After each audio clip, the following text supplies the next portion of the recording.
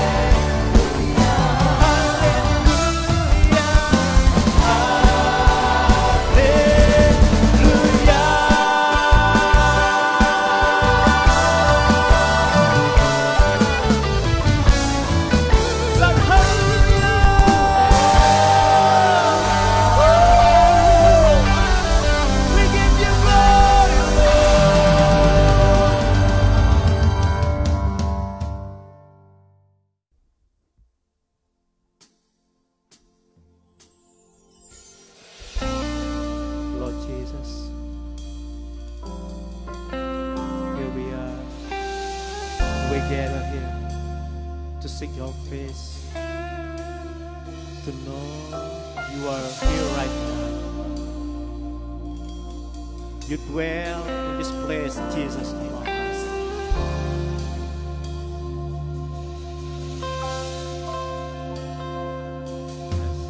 I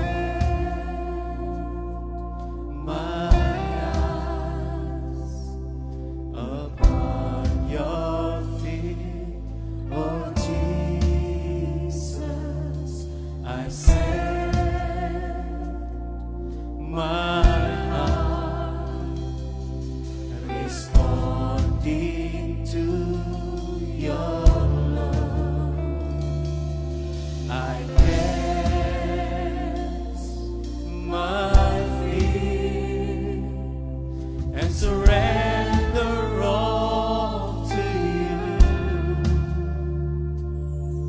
Lord. Here I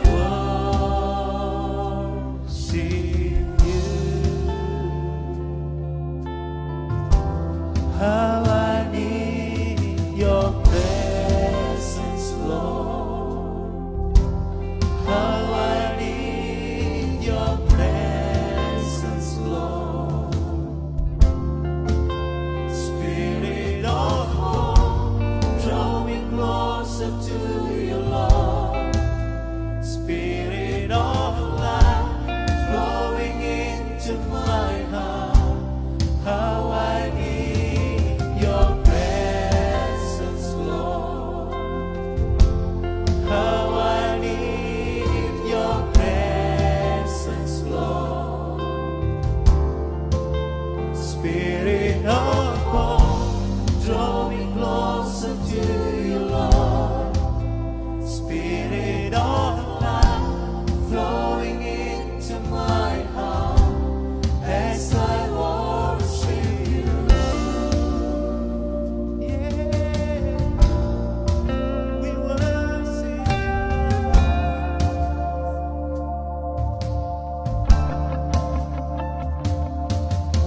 Set my eyes upon your feet, oh Jesus. I set my heart responding to your love. I cast my fear and surrender all to you, Lord. Here I worship you. How I need your presence, Lord. How I need your presence, Lord. Spirit of hope, draw me closer to you, Lord. Spirit of life, flowing into my heart. How I need your presence, Lord.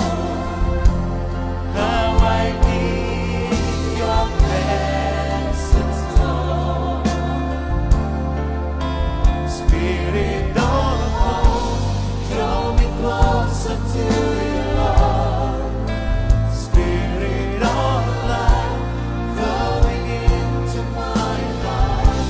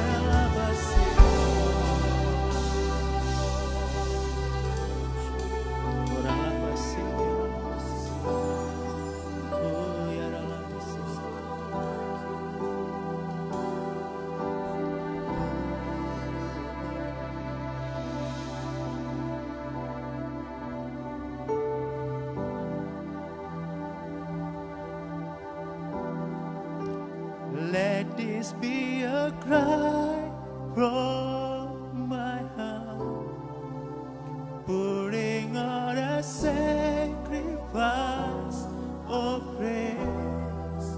Let this be a worship from my heart, in my surrender. Let this be a sweet song to you. Let this be a answer I can give.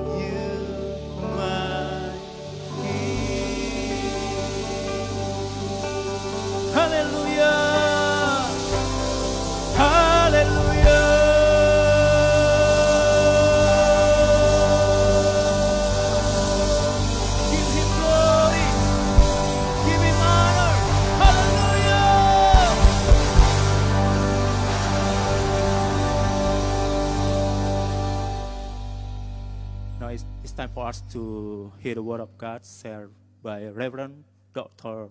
George Anadorai, President of Shalom Israel, Asia Pacific. God bless you.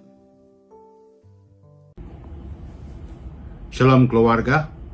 Allow me to share God's word with you as I invite you to come with me to 1 Corinthians chapter 2, verses 14 and 15.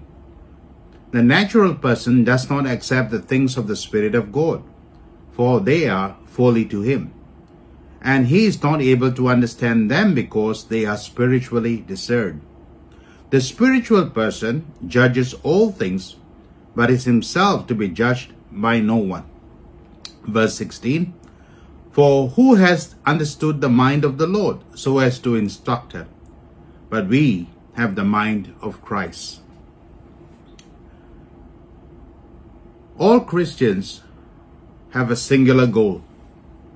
Our goal in Christ is growth. Growth is the highest purpose that God has for each one of us.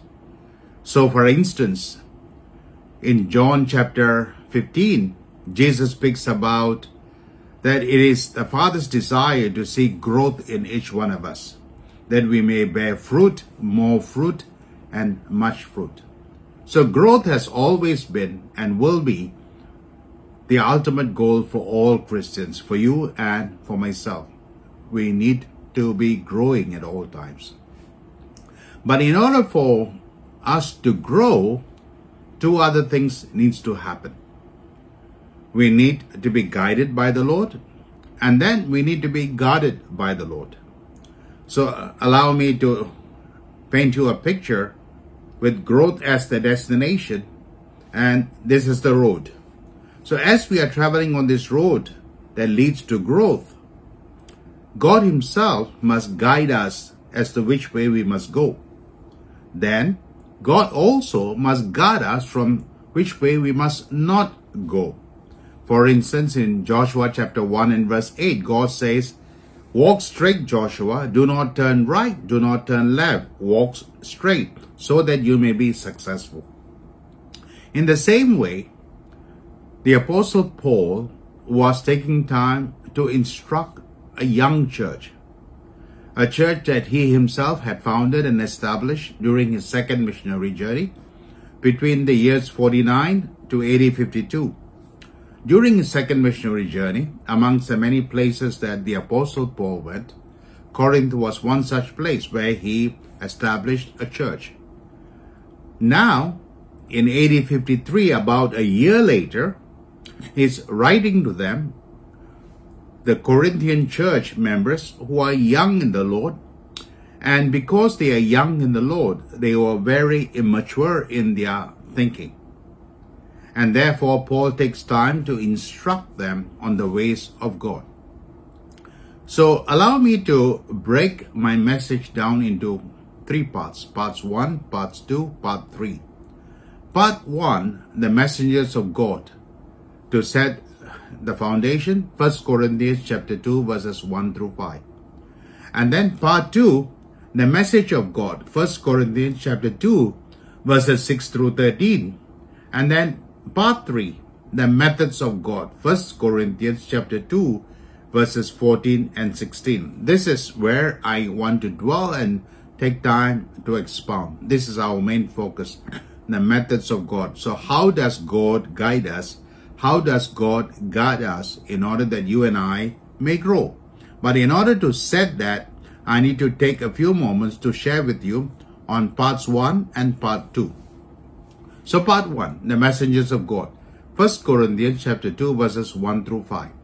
And when I came to you, brothers, did not come proclaiming to you the testimony of God with lofty speech or wisdom.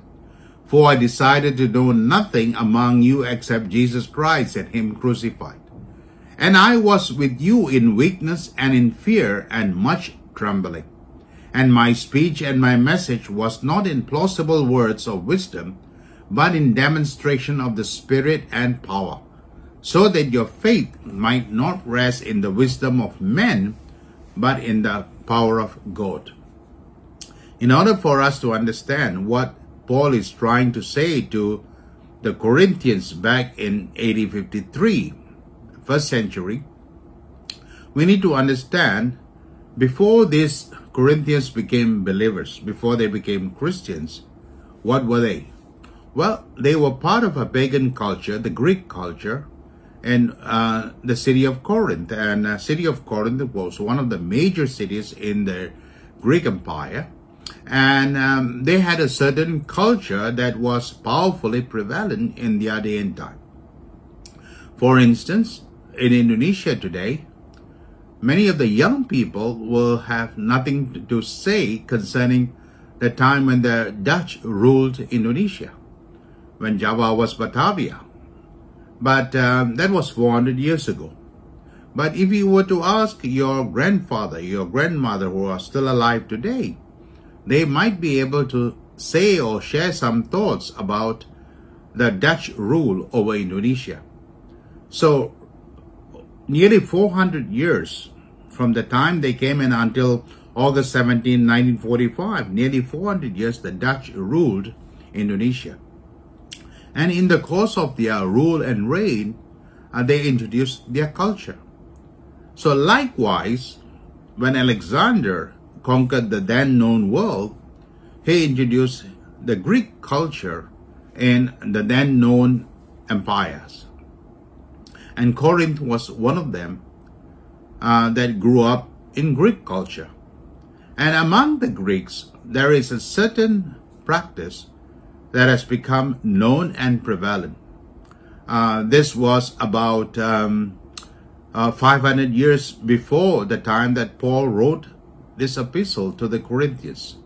But 500 years before this letter was written, there were powerful men, famous men, who walked the streets of Greece and in Corinth.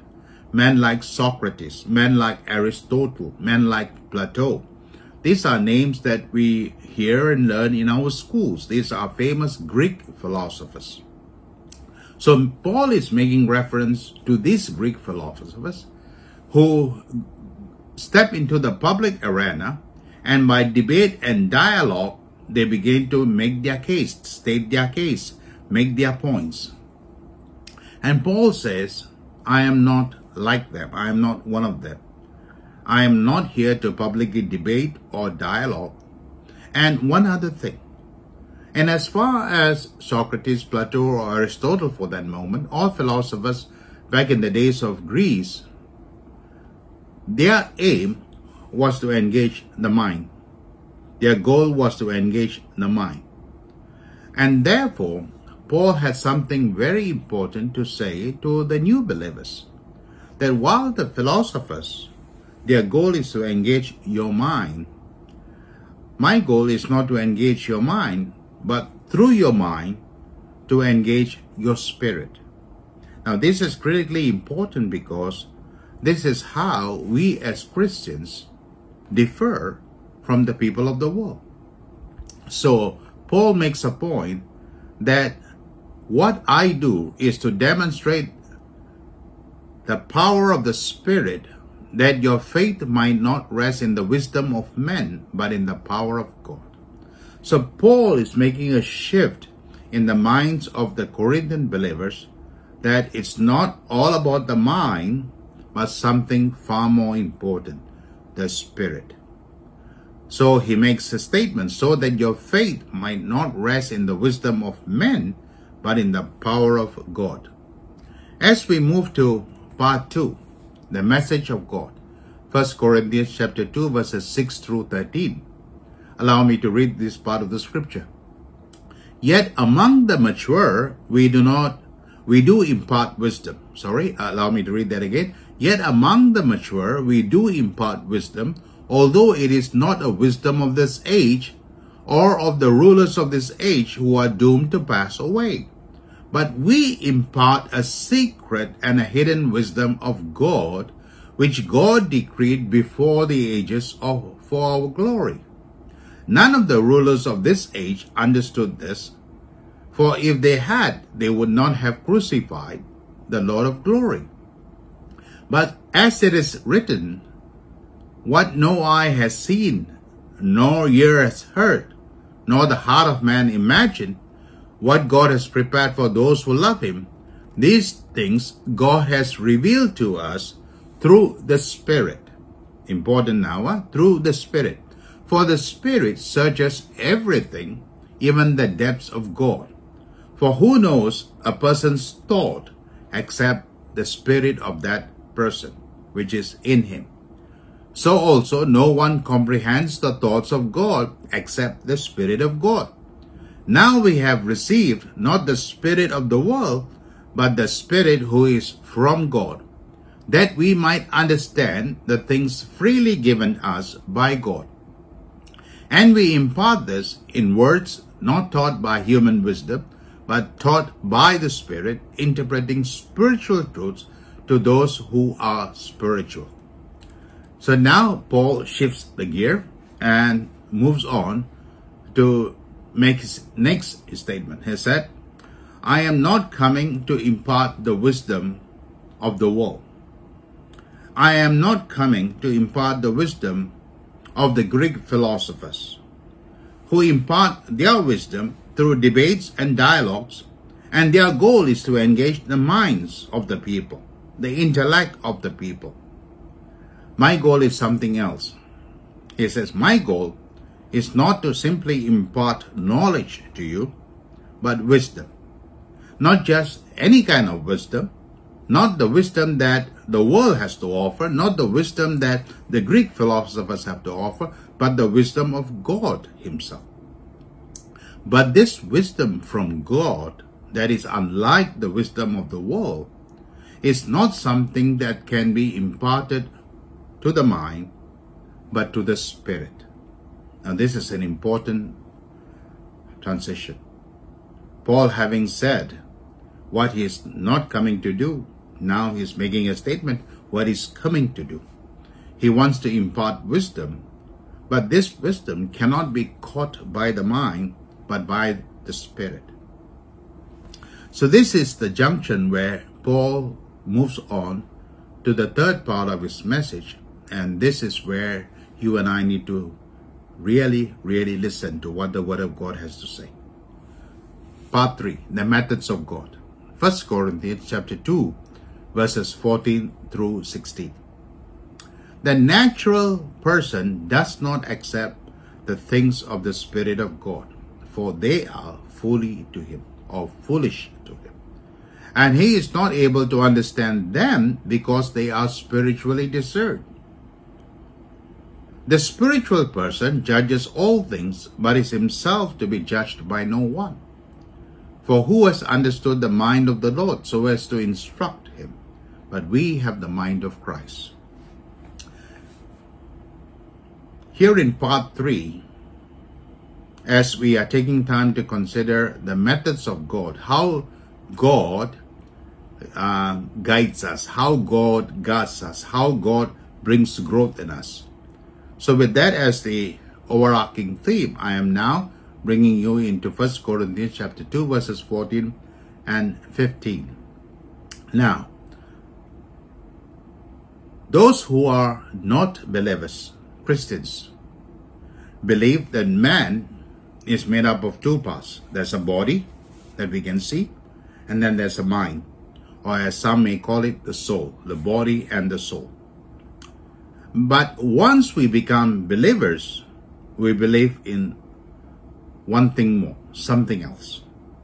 Once you and I receive Jesus Christ into our hearts and lives, and when the Holy Spirit comes to dwell within us, now we understand by the Word of God that we are not just body, we are not just a soul, but there is also a spirit. That's a third part of us.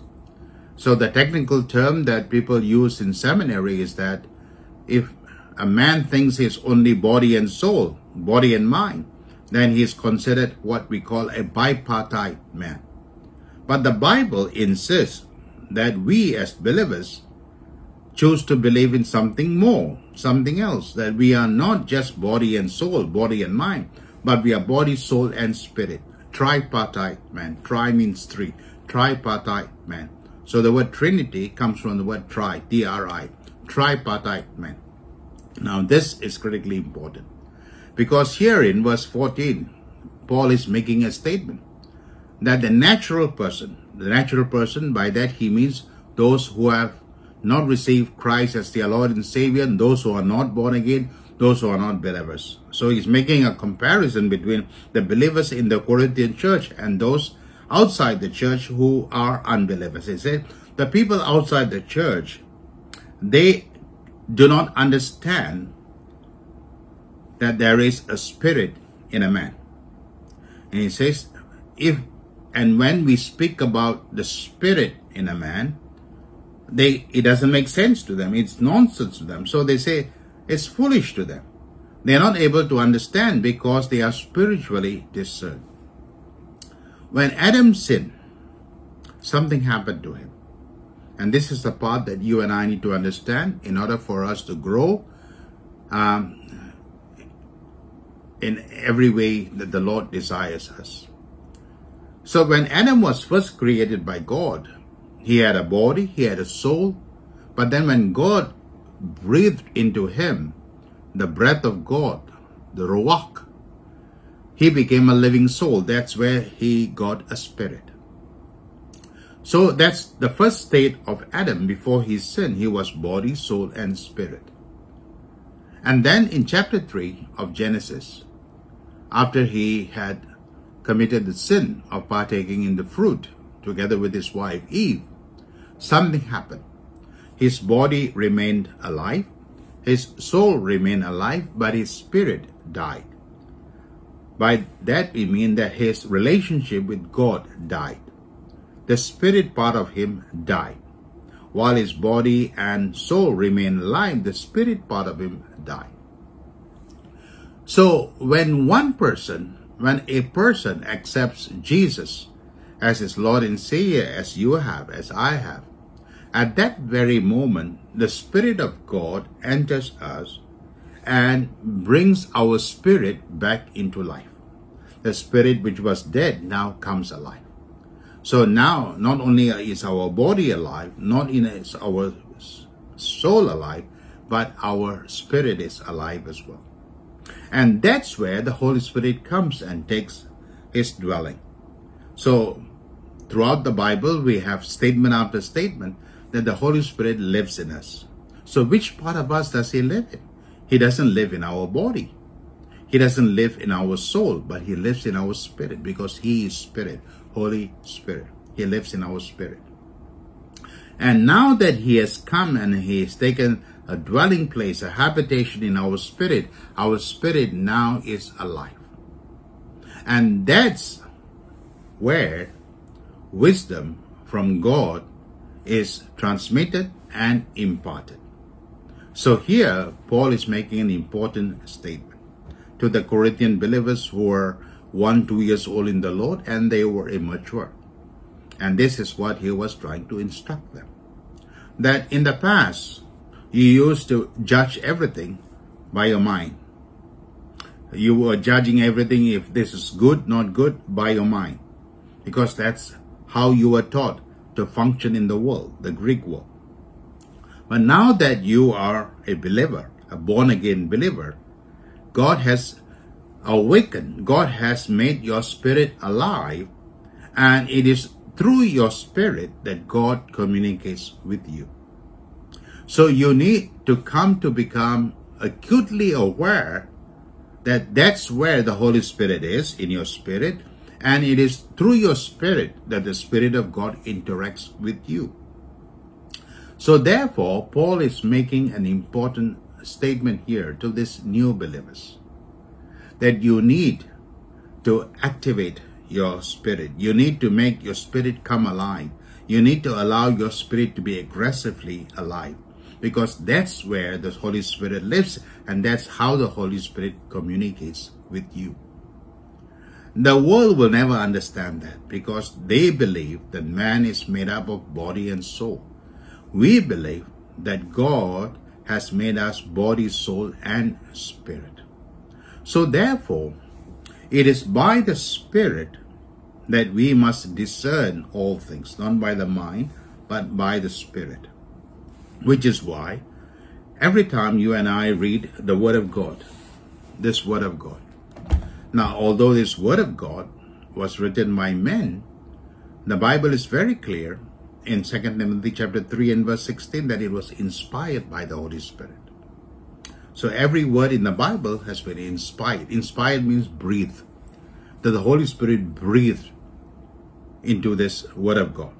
So every time you and I read, we are feeding the spirit man inside us, which is why it is so very essential that we must feed. Just like the body needs food, the spirit also needs food. What happens to the body if you don't give it food? Slowly, it weakens and then finally it dies. The spirit too needs food, daily food. And the daily food prescribed to us is the Word of God, which is why Jesus said, "Man shall not live by bread alone, but by every word that proceeded out of the mouth of God." Matthew 4 and 4. Therefore, each time you read the Word of God, understand this, you're feeding your spirit. Then why do we pray? Why not we just decide on a certain thing? When it comes to an important decision, it could be marriage, it could be your career, it could be a business decision, it could be even a decision involving you migrating from Indonesia and moving to another country to take up permanent residence. These are major decisions. So when it comes to major decisions such as this, as Christians, as believers, you and I are advocated to always pray first. Why? Why pray? Because in the absence of prayer, we will engage our mind and we will decide if it is good for me to go or good for me not to go. And that's how the people of the world will respond to such a situation. Good to go, good not to go, and they use their mind as their primary base of information to decide what to do. But the moment you and I accept Jesus and the Spirit comes to dwell in us, we have a higher source of wisdom. Now, this Spirit that you and I have, that the residence of the Holy Spirit, because the Holy Spirit is the very wisdom of God. He is God. So we have God the Father, God the Son, and God the Holy Spirit. So the Holy Spirit who lives in us is God, God Himself. So God has come to take residence in us. And because He is God, He has got full access to the wisdom of God. The wisdom of heaven resides in us. So each time you and I are called to pray, by praying, we are not engaging our mind, we are engaging our spirit. We are engaging our spirit. So we are checking this information out with the spirit, not with our mind. This is good to go, good not to go, based on how everyone else in the world decides. But we are deciding yes or no based on what the Spirit has to say to us, which is why we must pray. It is through prayer, in prayer, the Spirit begins to interact with us. And sometimes when we think it is yes, the answer comes to him from Him as no. And sometimes when we think it is no, the answer comes from Him as yes. Now this has happened many times to me, that before I engage myself in prayer, my mind says no. But after I've engaged myself in prayer, now that the Spirit has been activated and He is alive, and when I start to listen to what He has to say, the answer is totally different from what I thought was. And He says yes. And then there have been other times when I was thinking before I prayed, this should be a yes. I should say yes to this. But then after prayer, I ended up saying no. So what happened? The wisdom of God prevailed. Isaiah tells us that our thoughts are not His thoughts, neither are our ways His ways. As the heaven is higher than the earth, so are His thoughts, so are His ways. Because we know this much, God knows everything. God is omniscient. He knows all things. He is God. And because we only know a part, and He knows all. It makes a lot of sense that we ask God, consult God on all major decisions, be it marriage, be it a career move, be it a migration, or be it a business deal. It makes a lot of sense based on 1 Corinthians chapter 2 that we first consult the Spirit, who is the wisdom of God within us. And with that, as I conclude the message, I pray that each one of you will be challenged by this message today, and that the next time you have to make a major decision concerning your life. Could be marriage, could be a career move, could be migration. Don't just operate in the ways of the world. The people of the world simply will have a paper taken out and draw a line in the middle and read pros and cons, advantages and disadvantages, going, not going. And then they write it out and they weigh it. That's how the world operates. That's how you and I operated before we came to know Jesus. But now that we have come to know Jesus and the Spirit of God is now dwelling within us, it is critically important that we let Him, God in us, have the final say. And when we are able to hear and obey what He has to say, then life will be successful. Life will be prosperous. Hear and obey. Hear Him and obey. Hear Him and obey. So with that, allow me now to pray with you and pray over you as you take this message to heart. And remember now, the world's destination is the mind. They want to convince the mind. That's their destination. Our destination, yes, we go through the mind, but our destination is the Spirit. Because everything in the final analysis is processed in the Spirit, not in the mind. We use the mind, but to get to the Spirit. This is a medium, but this is a destination. So as we take time to pray, may the Spirit of God come alive within you. May the Spirit of God become active within you. May the Spirit of God become aggressive within you. Let us pray. Father, we thank you for your word that has been inspired by the Spirit of God. Even now, as we have taken time to meditate upon 1 Corinthians chapter 2, verses 14 and 15, thank you for reminding us through your servant Paul that while the world aims for the mind, you're aiming for the Spirit.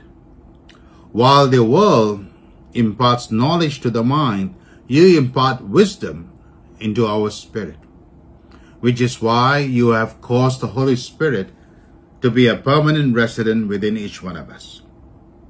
We thank you, Father, for allowing the Holy Spirit to take residence within us.